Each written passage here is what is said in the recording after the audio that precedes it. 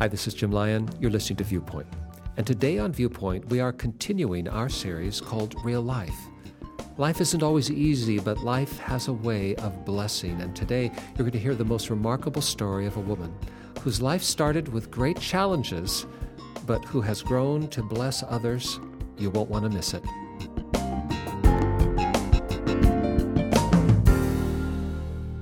I'm so pleased to have with us today on Viewpoint a woman named Barbara Hamblin. Barbara, thanks for being with us. Thank you for having me. Now, when I say Barbara, I know you don't actually go by Barbara most of the time. People call you BJ. Why is that?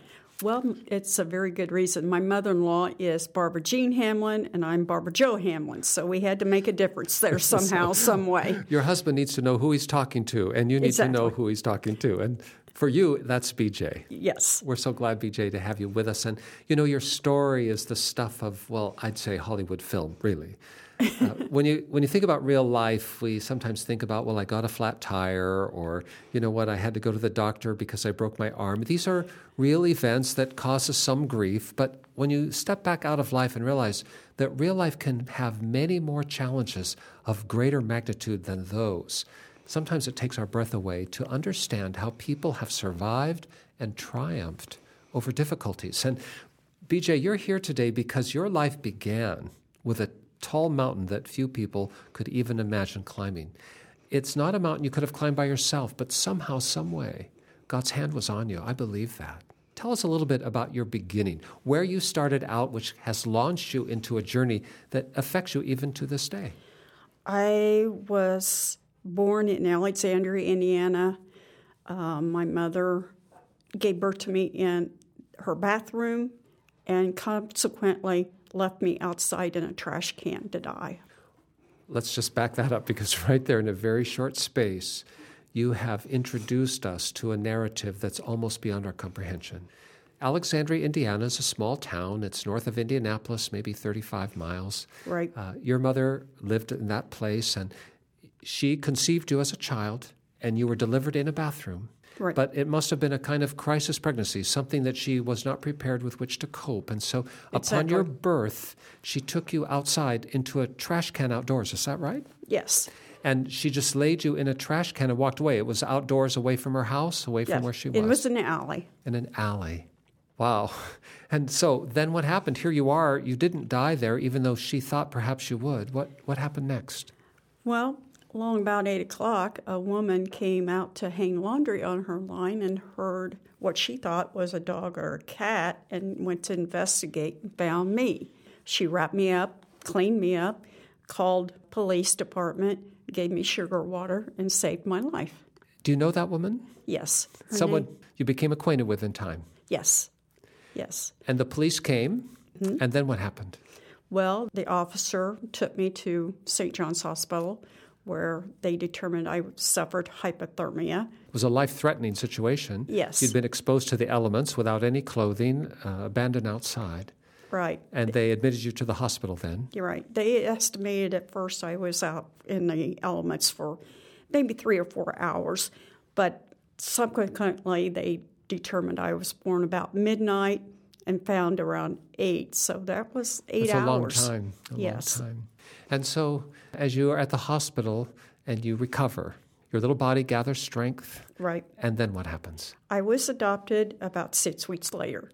And found yourself then in loving arms. Yes, very much so. And that family raised you up. Right. And you're thankful for them. Oh, yes. And as you grew up, when did you first learn of this awful tragedy at your birth? I mean, how old were you when someone explained to you, when you were born, you were left in a trash can? I mean, that'd be a hard thing to hear, I think.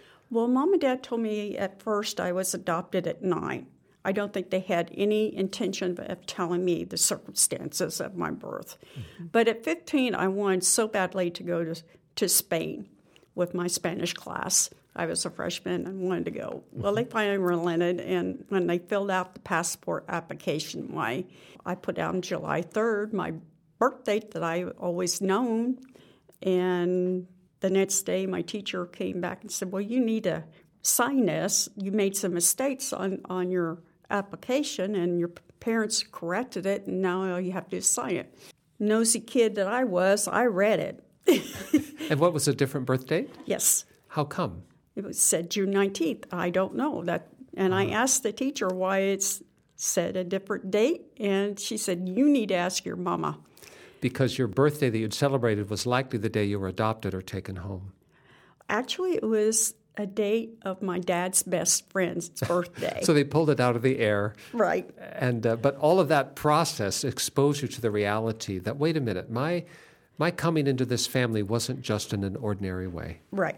And so you began asking questions and doing some homework.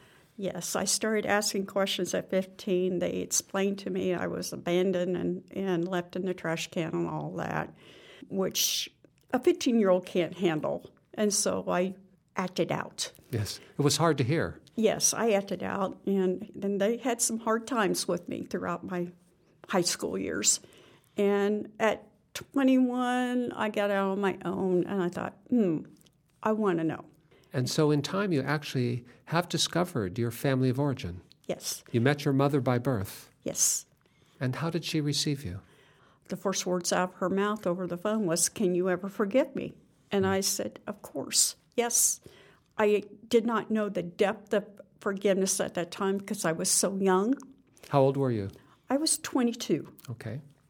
But as the years progressed, the depth of that forgiveness and the more I knew Christ, the more deep it became.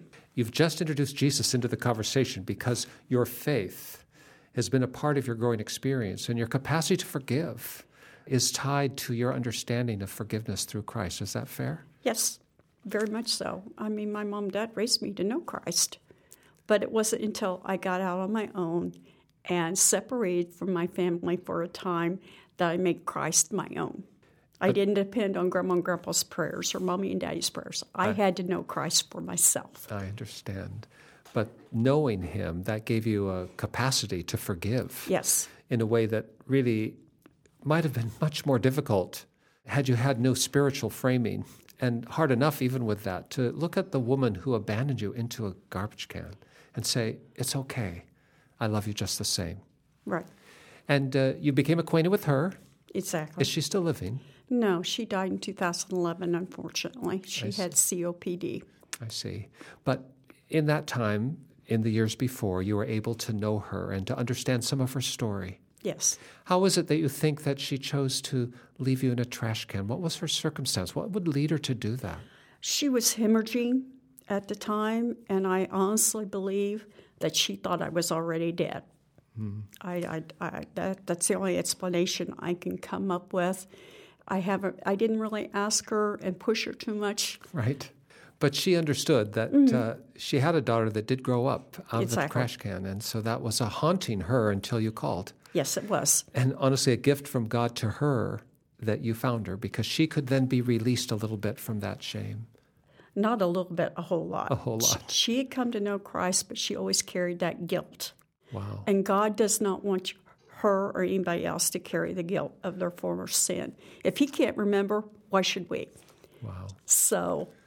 And that is amazing good news. Yes. And as you have unfolded that story, it has led you to embrace a project which actually now is going to take the sadness of that story from your beginnings and turn it into a gift of life for others. And when we come back, I want to talk to you a little bit about something called Safe Haven Baby Boxes. You won't want to miss this part of BJ's story. It is absolutely astounding. We'll be right back.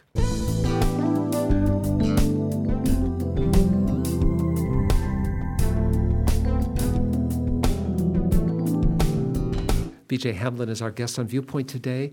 She is a woman who, when she was born, found herself abandoned in a trash can. Just a few hours from birth, she is discovered in a trash can and ultimately taken to hospital. There she is recovered from her exposure to the elements, which might have ended her life just then and there. Ultimately adopted into a loving family. She became a young woman and asked some questions, did some homework, and was reunited with her family by birth. Some healing there then. And she's gone on herself to be married. She's a mom. You have 2 boys, is that right, BJ? Yeah, and I've got 4 grandbabies. Wow. And so a lot of good has come out of your life, but one more thing, you've not been able to escape this sense of real life, that there are moms so desperate that they might abandon a child in a way that would provide no future for the child. And so you have stepped into a program that can help provide a way. It's called Safe Haven Baby Boxes. Now, we live in Indiana, you and I both. Mm-hmm. The state of Indiana has a law that has been passed a few years ago that makes it possible for certain institutions or community markers, like a fire station or a hospital, to actually receive children so that people can bring a child that they would otherwise maybe leave in a trash can to a safe place. Is that right? Yes, that was passed in 2001, and I was a part of that legislation back then. And that opened the door for these community outposts to actually set up systems where they might be able to receive a child as opposed to just the random leaving at the curb. And that leads us to baby boxes. Tell us about the baby box. What is that actually? Well, Monica Kelsey, the founder and president, went on a mission trip to Africa and saw a box in a church, actually. And the church had quite a few babies abandoned, and they made this box so that they could put the baby in. It wasn't as technical as what we have. But the idea is the same. The idea is the same. A desperate young mom might bring a baby to the church in Africa and just leave it there. And so the churches began to create spaces where the baby could be safe until discovered. Right. When she came back, she couldn't escape this. And she did some research and found that there are still babies being abandoned. There's been 15 babies just this past year that have perished in front of a designated safe haven place. Wow. Because they couldn't go through with the face-to-face interaction.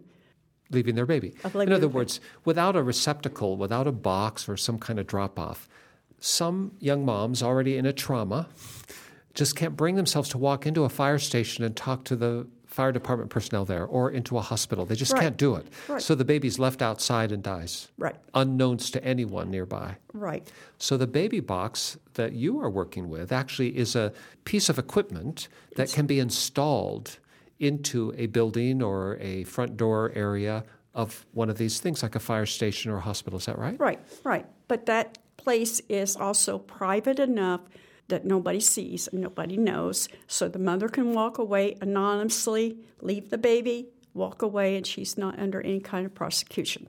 Now, I've seen this baby box, and honestly, from a distance, it looks a little bit like a safe deposit or like a night deposit at a bank. You know, it's a metal cover. It's kind of just about chest high, and you can open up a door. Mm-hmm. But as you open the door, it lays out flat, and there's a space inside where you can lay a child. When you close the door, what happens? It locks. It locks from the outside. The alarm goes off when the door is opened, and then a second alarm goes off when the baby is placed in there. It's motion sensitive. Yes. And then a third alarm can be pushed by the mother herself so that she knows she has done everything she knows to do to save her child. And then the door is closed, and once the door is closed, nobody can open it. It locks. From the outside. Exactly. Only medical personnel can open that from the other side. And usually there's this drop-down door on the other side where appropriate personnel can retrieve the child. And when you talk about an alarm, though, you're not talking about bells and whistles outside the building. No. Just alert someone who has the responsibility of paying attention that someone's placed a child. Right.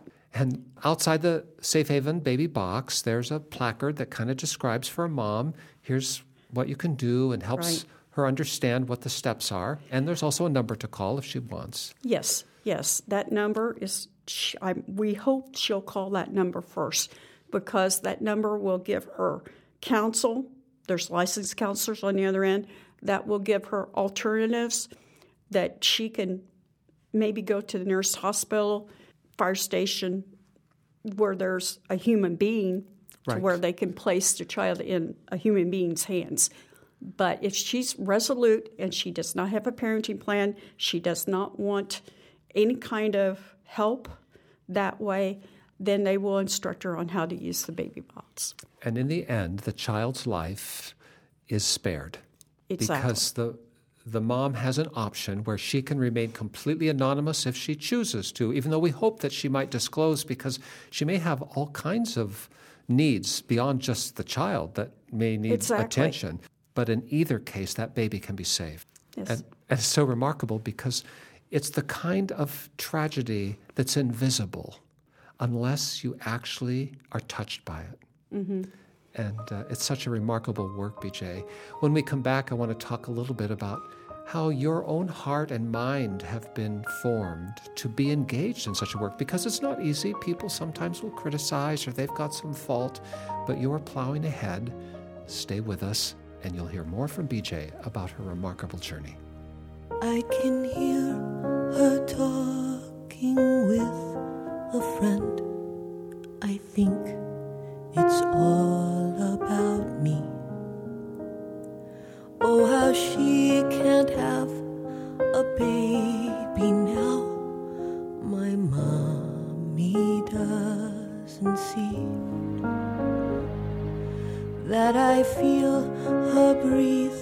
I know her voice, her blood, it flows through my heart. God, you know my greatest wish is that we'd never be apart. But if I should die before I wake, I pray her soul you'll keep.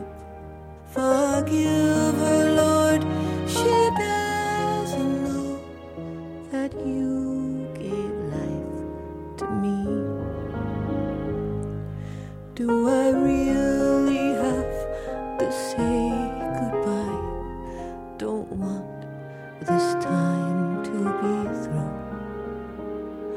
Oh, please tell her that I love her, Lord, and that you love her too. 'Cause if I should die before I wake, I pray her soul you'll keep. Forgive her, Lord, she doesn't know that you gave life to me.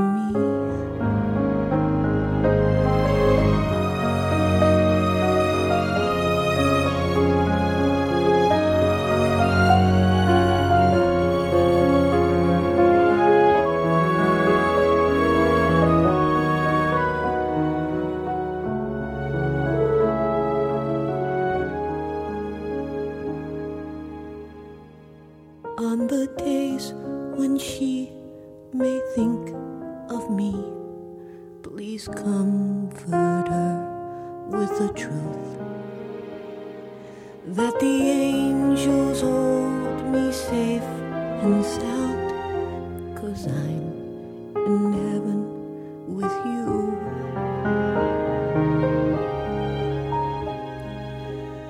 I'm in heaven with you.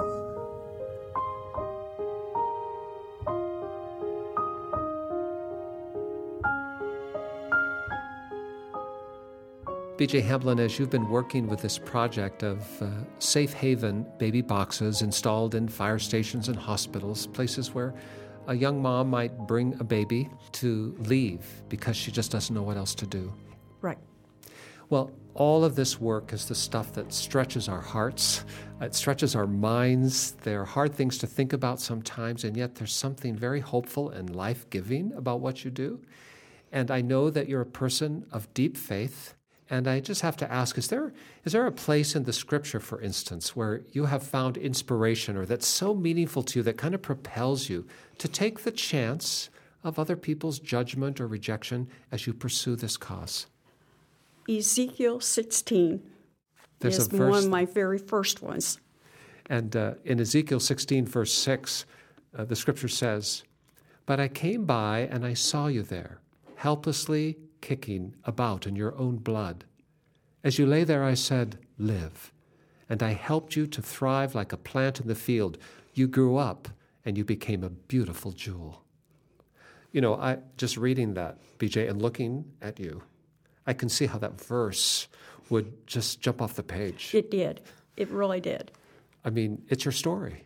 Yes. And God walked by and he said, "You will live." Yes. I think about it when I get frustrated and stuff. Well, you're here for a purpose and you're here for a reason. And it brings me to Jeremiah 29:11. And that Jeremiah 29:11 is a famous verse. Talks Yes. about God's knowledge of his plans for us. Right. And it's a plan that's good, and it's for life. Yes. And what would you say right now to a mom? And I keep saying a young mom, but sometimes moms aren't so young. No, mine was 22. There you go. And what would you say to a woman who has a child that's about to be born, and she just doesn't know what to do because the circumstances of her life are so desperate that she just does not see a way to hold the baby and love that baby herself? What would you say to her right now? Call that hotline. Get help. Talk to somebody. If you don't call our hotline, there's other places that you can go for help. But don't leave that baby out in the elements. Do something. Work to save the baby's life, even if you don't feel like you yourself can keep the child. Exactly. And That child has a plan for its life, just like God has a plan for her life. And there's a way to reach out for help where you can be protected and anonymous. Yes. These hotlines work to make sure that you are safe, even as your child can be safe. Yes. And the safe haven laws vary from state to state. And if you're like my mother, you may travel from another state to give birth so that nobody knows you're even pregnant. Nobody knows. And that's the important thing. Look and see what the safe haven law is for where you're going to surrender that baby. And in the state of Indiana, it's up to 45 days. That you can leave the child Exactly. and walk away. And of course, with the internet these days, it's a short step to Google or to Bing to just type that in, even at your public library. Right. But think about the child and the life and the future that child might have, and also the joy that child might bring to someone else who is waiting for a child in their home. Yes, there's so many families now that want children, that have infertility issues, that they want a baby. And there's a way. Now, there's one other person in this scenario that needs to be addressed, and that's the father of the child. And we all know that sometimes fathers may not even be aware that their girlfriend has conceived, or they may be detached in the relationship in some way. But what would you say to a man who knows that there is a child out there and that the mother of his child is struggling? What would you say to that guy? Well, it doesn't have to be the mother to surrender that child. If they decide together that they cannot take care of that child, then he can bring that child to a fire station, a hospital, a safe haven box.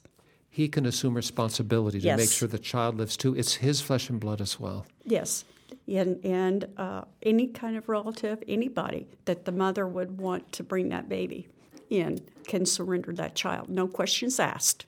And now at the last, there's someone listening today who's not having a child, maybe never had one or never struggled in the way we've described, but they feel pretty bad about themselves. They've had some circumstances in their life growing up that made them feel like maybe they weren't unworthy or weren't valuable.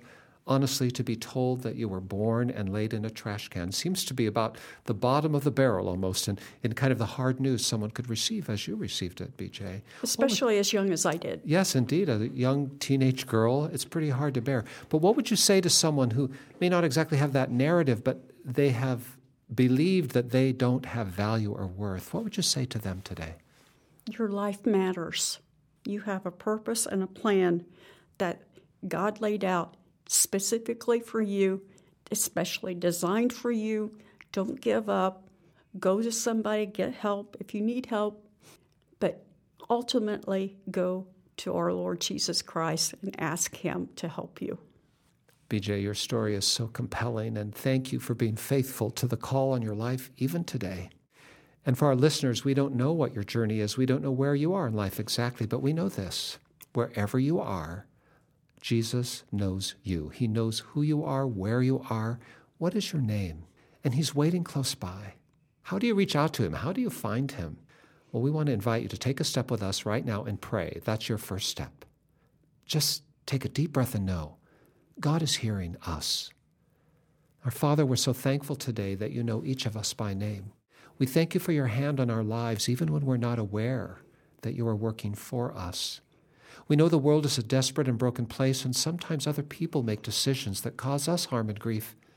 And sometimes we make choices that cause us and others harm and grief. But for all of that, Lord, you are gracious and kind and loving and forgiving. And so today, we come to you and ask that you will take us and receive us and make us new.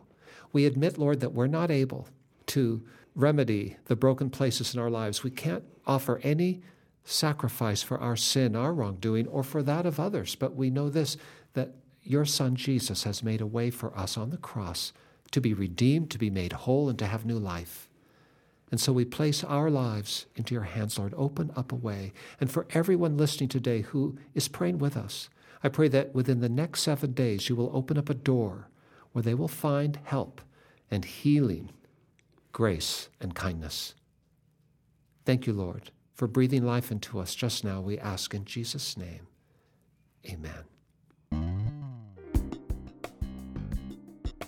Now, if you'd like to know more about how you can be in touch with the same Jesus about whom BJ speaks, the same Jesus to whom we've spoken to today, if you'd like to know more about how you can be in touch with God and find life, well, just give us a call.